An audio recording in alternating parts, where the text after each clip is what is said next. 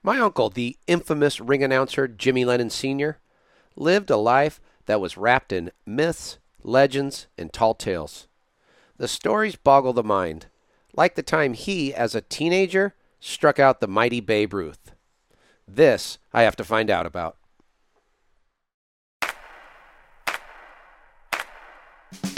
I'm a Venice, California-born, Los Angeles-based sports fan, one that has played, coached, announced, and promoted sports my whole life.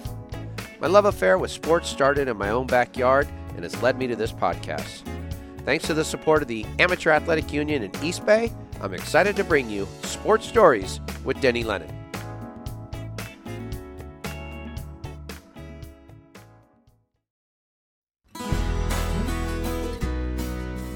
Hello, sports historians. As our days number in the weeks and months, the coronavirus challenge that surrounds us reminds us we must support one another, stay together, and overcome this pandemic.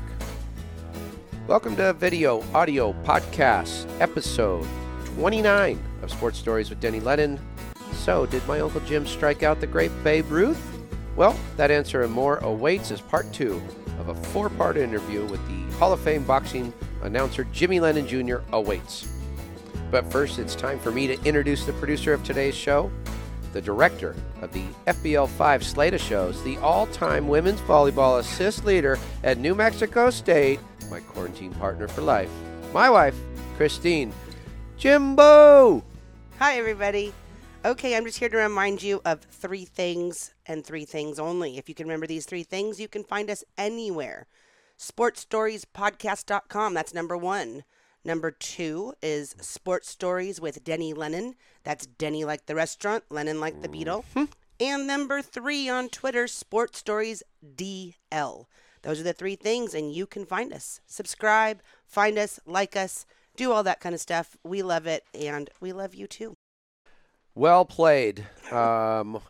Hey, yeah, we're going 5 days a week, and we're really getting after it. One thing that's going to be a lot of fun, on April 29th, Sports Stories with Denny Lennon has been chosen to host the AAU Sullivan Awards show. So that'll be the 90th time that the most prestigious amateur award in the country is given out, and we get to do it on our channel. So there'll be a lot of information about that at Sports Stories Podcast coming up April 29th.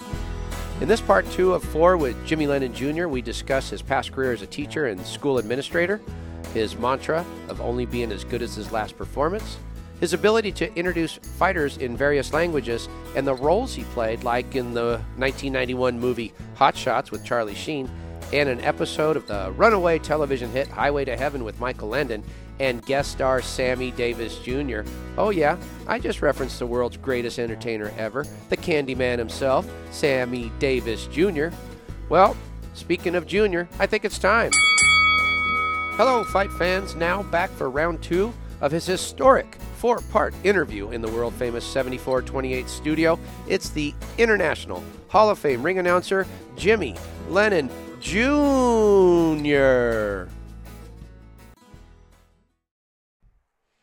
Please note, this interview was recorded on January 28th, 2020. The other thing that's kind of fun is the story about your dad, 1927, striking out Babe Ruth. Do you know more details than I do about that? Or you probably know more than I do, but I'll start and you fill it in. So he won some sort of contest to pitch against Babe Ruth. And he faced him 3 times in the baseball field, and the 3rd time he struck him out. Okay. And, what a thrill and everything, and it was over, and my dad realized, I don't have a picture of that. So he found a photographer, and hunted down Babe Ruth, who was playing golf. And I have the picture at home, my dad in his baseball outfit, and Babe Ruth in his golfing outfit, because this was hours afterwards, and it's with him, pretending like throwing a pitch, Babe Ruth holding a bat. My dad must have made sure he had a bat too, and it was signed so smart. To Jimmy, you throw a wicked curveball, Babe Ruth. Goodness gracious! And you still have that photo? Yeah, yeah. Oh wow! What? That's an heirloom. A wicked curveball. Are you kidding? Babe Ruth. Yeah. Wow. And so how old was my dad? 14 at the Must time? have been about 14. Yeah. Yeah. That is something. Well, the part that I always crack me up is as I read through his clippings in the local newspapers, they'll talk about him hosting this fight or hosting this event or whatever, and no matter what, they would have to tag it with. And this is, as a schoolboy, he struck out Babe Ruth because your dad would carry that around and show it to him. Proof. It goes right there. He was awfully proud of that. God, that's so good. Childhood though. I mean, are you accomplishment. kidding? It's him. He had all these groundbreaking things to the sport, to the ring, but he was posthumously put into the the International Hall of Fame? International Boxing Hall of Fame. And that I'm wondering why they didn't do that while he's still alive. Do you know? No, and I can't dwell on it. First of all, the International Boxing Hall of Fame wasn't real big when he was still announcing at the same time. So Okay. it developed and it grew after the years. And then I think his accomplishments maybe faded a little bit because the time had passed, and it was more of at that point also more of an East Coast, is in Canastota, New York, and more of an East Coast emphasis. And so I don't dwell on Sure. that as much as they righted something wrong, and he Yeah, deservingly they sure did. was there. So it was, I think it was 2015, I believe was the year. Could be wrong. Okay. But It's great. well after he passed. It's great he's in there, and I think Yeah. I saw you quoted somewhere like years from now, people won't know that it was Exactly. posthumous. Right. They'll just know he's in there. Yes. Which is terrific. So you had graduated college, Mm. and did you immediately take a teaching job? What I did is I had a tough time finding work because I studied psychology, and you get nothing with that. And so I ended up substitute teaching just to keep busy. It was a tough time in life for me. And I substituted, and I was offered a job, and I said no. And then one of the nicest things is I read there were some teacher evaluations at the end of the semester, and I was ready to move on because I was a long-term substitute. Someone had left. I think it was pregnancy, and so I took over some classes. And some of the students wrote some things to me, and they showed them to me, and it was so touching. I said, all right, I'll come back next year. This is kind of nice. I ended up loving it. And Okay. all things, I mean, I haven't told many people this, but all things equal, I loved it more than boxing, announcing. And I feel like I have one of the best jobs in the world being an announcer, but I really enjoyed it, having an impact on kids, as you know, just the day-to-day, making a change, helping someone, was really important to me, and I just loved it. So Yeah.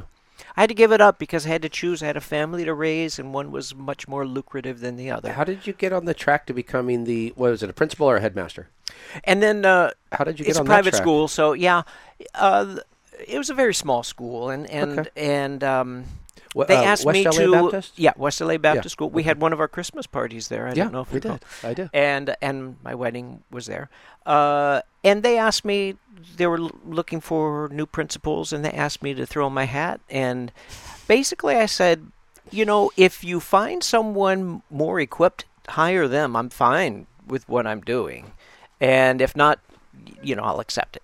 And so that's how it happened. Yeah. That's great. Yeah. That's great. Sounds like the Catholic schools that I worked at. Once they see a little competency in you in Yes. one area, Yeah. they start to add some things to you. Keep you around. and they don't add to they don't add to your paycheck, but they No. certainly add to your workload. No, yeah, no. I know that drill. So you then at the same time you were learning the announcing game with your father. Concurrently, yes. And I think it was also... Mid-'70s, late 70s? No, this would be No, the like 80s, early Okay. 80s. Okay. And I think me, leaving UCLA with not a real strong career direction, I would go with my dad, and he'd pay me some money to interview the fighters. So I'd start by going in, talking to the fighters, interviewing them, giving my notes to my dad, and then eventually I would announce a fight. So it was pretty much that same time period where I was, starting to teach also. And so it was an opportunity, and I say, hey, I like a little money. This is all right. And then I would announce a few fights, and I would get a lot of acceptance. A lot, some might say following in your dad's footsteps would be very difficult, but people liked my dad so much that they were really nice to me, really welcoming, and I think that had a big impact also on me. Like the notes from the students who enjoyed me teaching, I think I responded a lot to the kind comments. Do you remember your first time in the ring, having to announce a fight, undercard or whatever? Yeah, I was wearing a suit. I really didn't stand in the center of the ring. I sat a little bit closer to the ropes, and if I recall, and I don't. The first fighter had the craziest nickname. And his nickname was Bucket of Blood. So here I am, this young guy starting announcing, and I'm announcing this. You're like, are you sure this Bucket is right? of Blood. And I ended up meeting his trainer not too long ago. He says, "Oh yeah, I remember Bucket of Blood. He was a really good guy, but yeah, he was a little bit crazy." And Bucket of Blood, nice. I remember out of the backyard. I think you have a different experience with your dad. Well, a little bit, anyways, because I think I know why. But so I was in the backyard calling those games, and then this women's pro beach volleyball decided to break away from being on the same courts as the men's because they weren't being treated fairly. So they formed the Women's Pro Volleyball Association. They invited me to come be the because they found me in the backyard. So they said, "Come out." And the very first time I went up, the tournament director turned to me and said, "I don't know who you are, but if you're not any good, I'll have you off by lunch." Gee. And I went, "Oh, hi, I'm Denny." Okay, so that was my, and I did well enough that by lunch they go, "Hey, our next one's in Hawaii. Do you want to go?" And I said, "Yeah." So then I did that for a few years, but I'm only my fourth event. Come back to Venice. Your dad went, and he sat, and I didn't notice, but he had a notepad, and he sat for a lot of the day, and this is like in the 90s, 90, 89. And so he came backstage, and I was like, "Hey, Uncle Jim," I was proud. I could not believe Uncle Jim came to see me announce. And I was like, "Hey, Uncle Jim," he goes, "You got a second, boy?" And I go, "Sure." He goes, "So I got a couple notes here." And he told me everything I said wrong, how I had some things out of order, so on and so forth. Gave me a couple compliments, but that's what I remembered. Wow. And he ended with, "And whatever you do, son, don't embarrass the family." I went, "Whoa." But you know what it was? It was that tough love. He was like, "I spent the day here, and I'm not going to come every time. But this one time, I'm going to teach you what I can." And it made me so much better because everything he said I remembered, and I started to pay attention much more closely to those things. Wow. And it made me 100% better. And I've always been so thankful for that. I never got a chance to go back up to him and go, "Did you know? I actually got a lot better, Uncle Jim." Oh, that's really something. Yeah, he was something. Yeah, you know what? It was, I think, the opposite for me. And I don't know why, but when he was sick and not doing well, and he would stay home, and I'd take over some of his work, or even when we worked together, he would have a little piece of paper with notes on it.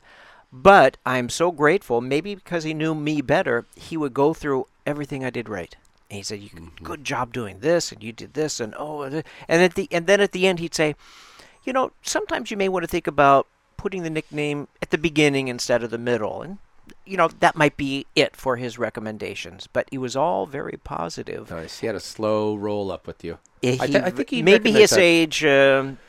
And also, I think he was like, "No, I'm going to give him what I got now." And because this is what, this is be the time I see him. I mean, Uncle Bill lived 2 houses down from me, and I used to call him Grandpa because he taught me so much about sports, right? I would go down there, and he would just show me how to play ball. But I just remember he always was very concise, cut to the chase, and it worked for me. And But I do remember that's pivotal to me on getting better. He told me something about concise, clear, and correct. You have 3 C's when you have that microphone, son. Concise, clear, and correct, and just all those things. They stuck with me to this day. Wow! Learning how to speak properly. It was pretty. That's really something. How he saw that role in his life for me to give to you. It was great. We interrupt this podcast to bring you a commercial from our sponsor, Casablanca.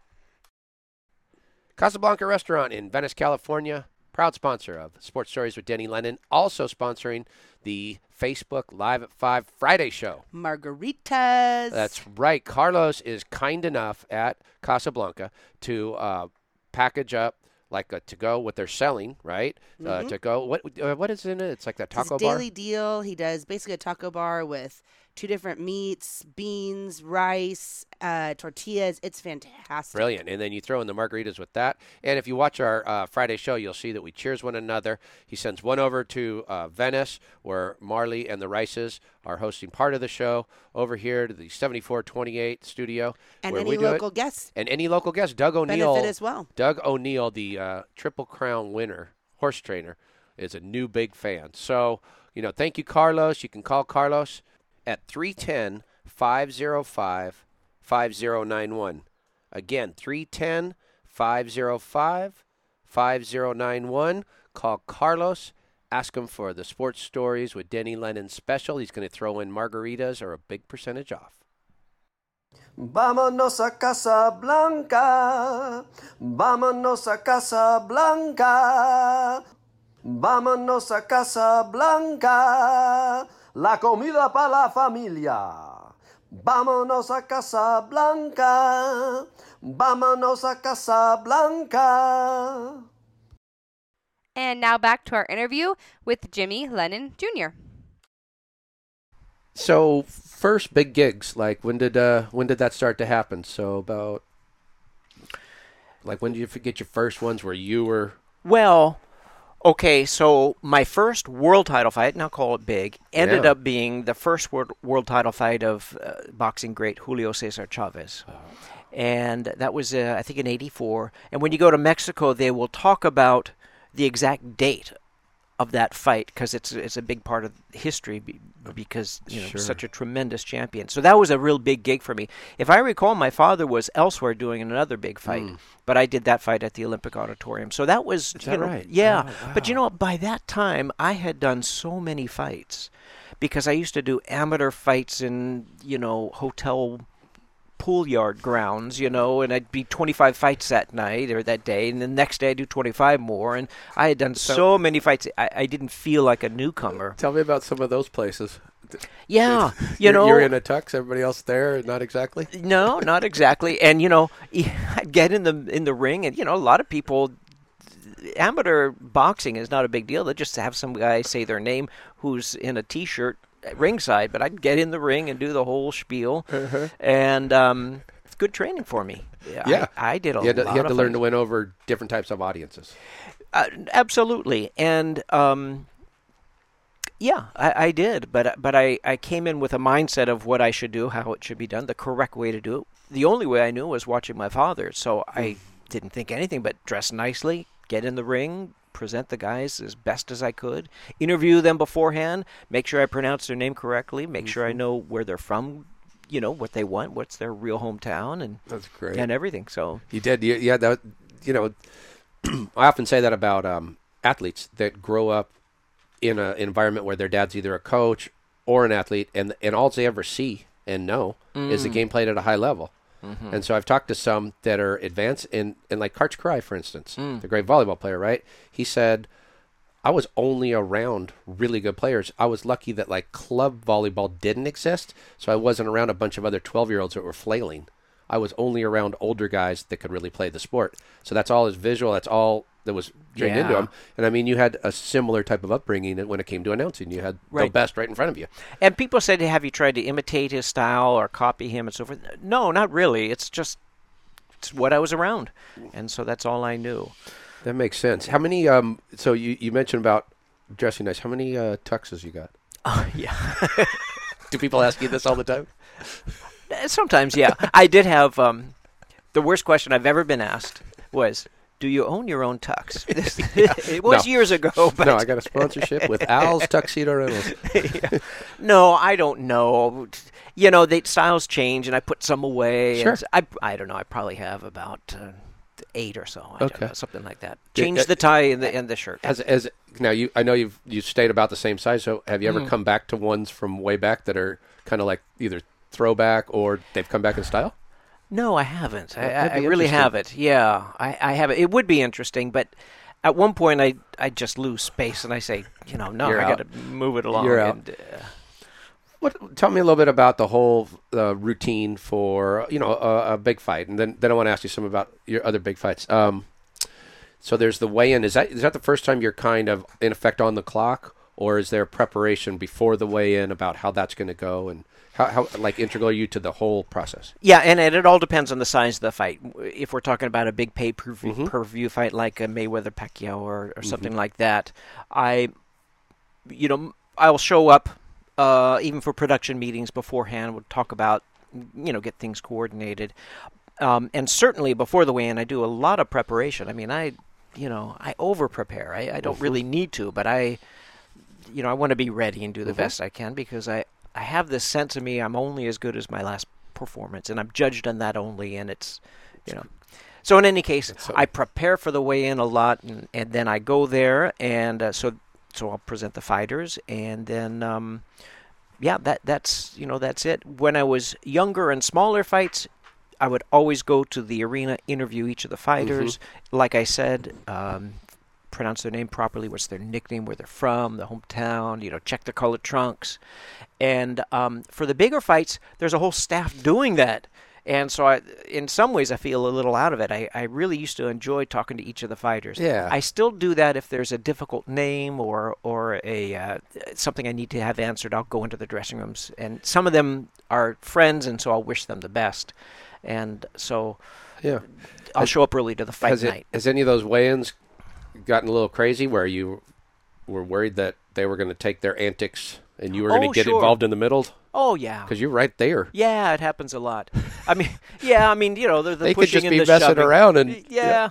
And some places are a little bit better controlled. I just did a fight with Gervonta Davis and Uriokis Gamboa, and it was a sweltering hot room, overcrowded stage, not enough security. They got into a shoving match, and so. But I don't need to deal with that. I just walk out. I mean, I don't. And word's out there that Jimmy Jr. will kick your ass. There you go. They know. They know. And in terms of weigh-ins, Macho Camacho used to love to just take everything off on the big stage and step on the scale. I mean, now, they'll weigh in their trunks, and if you need to, if you're a quarter pound off, they'll bring out the towel and take off the underwear. And he would just, that's so funny. he was just crazy. So plenty of those antics as well. Okay, so before I ask you about some of your big fights, you've picked up some TV and film. So you've done Hot Shots? Yeah. And I Spy?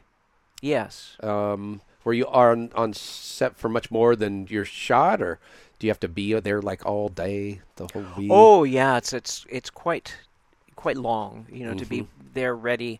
Hot Shots, I even remember going in reading for the script. They had a room with a large U-shaped table, and everyone took the script and read their parts. And it was so funny to see, the director said, okay, everyone just say your name, what role you're playing, and I don't know, where you went to high school. And so everyone would go around the room, and, Charlie Sheen is saying, well, I'm playing this, and I went to high school at Samo. I didn't graduate, but, and all these famous actors saying that. So, yeah, and then being there, it's a 2-3 day process, no matter how small the role is. I did Southpaw recently. Jake Gyllenhaal, right? Yeah. And again, a very small part, but they're on set for 2-3 days, and in Hot Shots. And we like to consider ourselves in the pop culture the show of record for 80s television. And I want you to know where I really became proud of you is finding out that you're in an episode of Hunter. Oh. Look out. Fred Dreyer holding down as Rick Hunter. I kind of forgot about that. Sammy Davis Jr. with an eye patch. Yes, played a very convincing cornerman. Yeah. Okay. Now I recall. And the other one is Highway to Heaven. Yeah. Fighting for Your Life. Was that your first one? Looked like it was early. It was early, but not my first. My very first was, I think, the Ray Boom Boom Mancini story, made for TV and made for NBC. Okay. Yeah, I really kind of forgot about those. But you did not mention Married with Children, or are you getting to that later? Well, that's the 90s. That's the next generation down was watching that. Not that I did. Was that one a little bit longer? Like, did they give you a little more sticked? Yeah, and I wasn't a ring announcer. I was a ringside commentator for wrestling. Okay. And I'll never forget, there was a wrestler versus the girl in it. I can't remember her name, but Christina Applegate. That Christina that role? Applegate's Yeah. character, Uh-huh. and she was a bumblebee. Just in my big line was, "Look at the hiney on that honey." Classic. Oh, and I'm about to look that up. I like that stuff. Did Michael Landon cry in your Highway to Heaven episode? Do you know? Because he cried an awful I lot think on he television. did. Yeah, I think he did. Yeah. That'll make it. That'll make it for you. So, do you get a lot of questions about not only your dad but like the Lennon sisters and other parts of the family when you're getting interviewed, or I've found that just in conversations with people, it's starting to fade now. Sure. And it's the older folks who would just tell me how much they were in love with Janet or whatever. And yes. That one always seems to come up. Yeah, and but a lot more when I started and less now. But I'm so proud of them. Yeah, it's great. Happy to fill them in on everything I know. Yeah, it's fun. You speak Spanish a little bit, and Maori, is that how you say it? The New Zealand language or something? Did I read that somewhere? No, that might have been made up. That's Strike Force? Okay. Yeah. Oh, I thought that might have something to do. What I do is I try to welcome, whenever I go to foreign countries, welcome in their language as much as I can. And it fools some people thinking I speak a lot more than I do. Mm-hmm. So I've done it in Indonesian, Japanese, German, French, Spanish, of course. That's cool. Russian, Turkish as well. There's a funny story with the Turkish one, because I went to Ankara, Turkey to do a fight. They hadn't had boxing there in a couple generations. And so I arrived the morning of the fight, and I see a waiter setting up the table and in the restaurant. It's like 5 a.m, and so I say, "Hey, how do you say?" And to all of my Turkish friends, "Good evening and welcome." And I recorded him saying it a couple times. So then I went to my room, went to got some sleep, and I played it and recorded it. And so I get introduced. Another announcer does the undercard. Okay. Now, Turkey's not good friends with Americans. And so I'm introduced as to announce, the rest of the parts, American announcer, Jimmy Lennon Jr., and they all booed me. And did they think you said Armenian? No, they were, it was a number of years ago. And then I, ladies and gentlemen, good evening and welcome. And then I gave my Turkish welcome, and they all cheered. Oh. And I felt like I really won them over. So as much as I can do that, I'll do that. And wow. I like somebody could set you up if you're not careful when you don't know the language. That's true. So is that the process? It goes, you have somebody say it into a recorder, and then you just listen to it over and over again? Oh, it all depends. It all depends. When I was going really to Indonesia, I was sitting next to an Indonesian professor, and I said, "Oh, by the way," this might have been the first time I did it as well, if not in Spanish, in another language. And I said, "How would you say this?" And we just went over that. And how does your mind hear it? Do you probably you can't read it, so do you just got to hear it? Do you break it down? I would put it phonetically. I think I might even remember it, and this was like 20 some years ago. In Indonesian, you repeat to plural. It's a pretty easy language. When you pluralize something, you repeat it. So ladies is bapak. Lady is bapak. Ladies is bapak. Okay.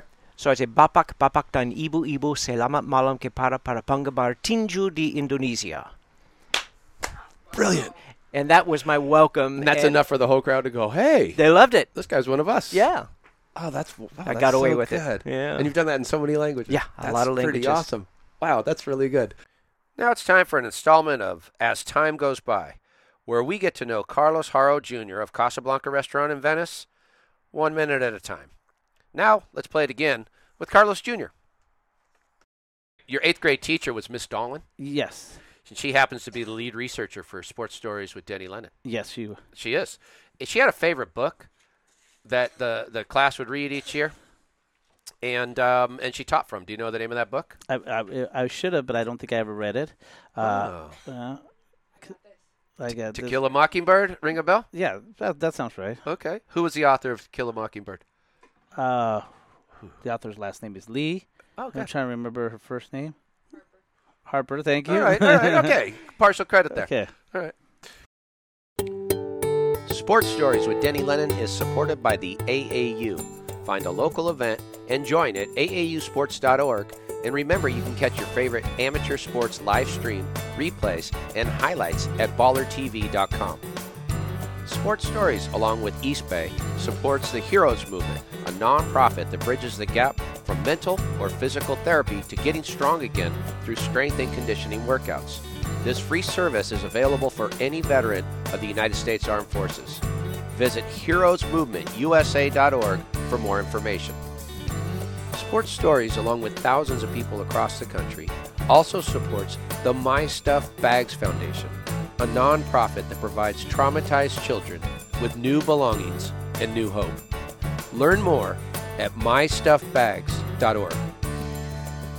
Sports Stories with Denny Lennon is a production of Sports Stories, Inc. and is available on Apple Podcasts and YouTube or wherever you listen and watch. Don't forget to subscribe, rate, and give us a review. It really helps spread the word. You can find all our social media links, archives, and other info on our website at sportstoriespodcast.com. Special thanks to the John R. Wooden Course and Wooden's Wisdom. Original music for Sports Stories is courtesy of Lennon Music Productions. Original images by Sienna Lennon Photography. Sports Stories is produced by Christine Jimbo and Marley Rice. Sports Stories is edited by Bob McCall. Additional staff include Ray Castro, Teresa Dolan, Jake Downey, Carlos Haro, and Buck Magic Lennon. Looking for a good time? Sports Stories with Denny Lennon. Monday, Tuesday, Wednesday, and Fridays, 5 o'clock, Facebook. Thursday is a podcast, a live podcast, on YouTube. See you there. Check it out, Buck.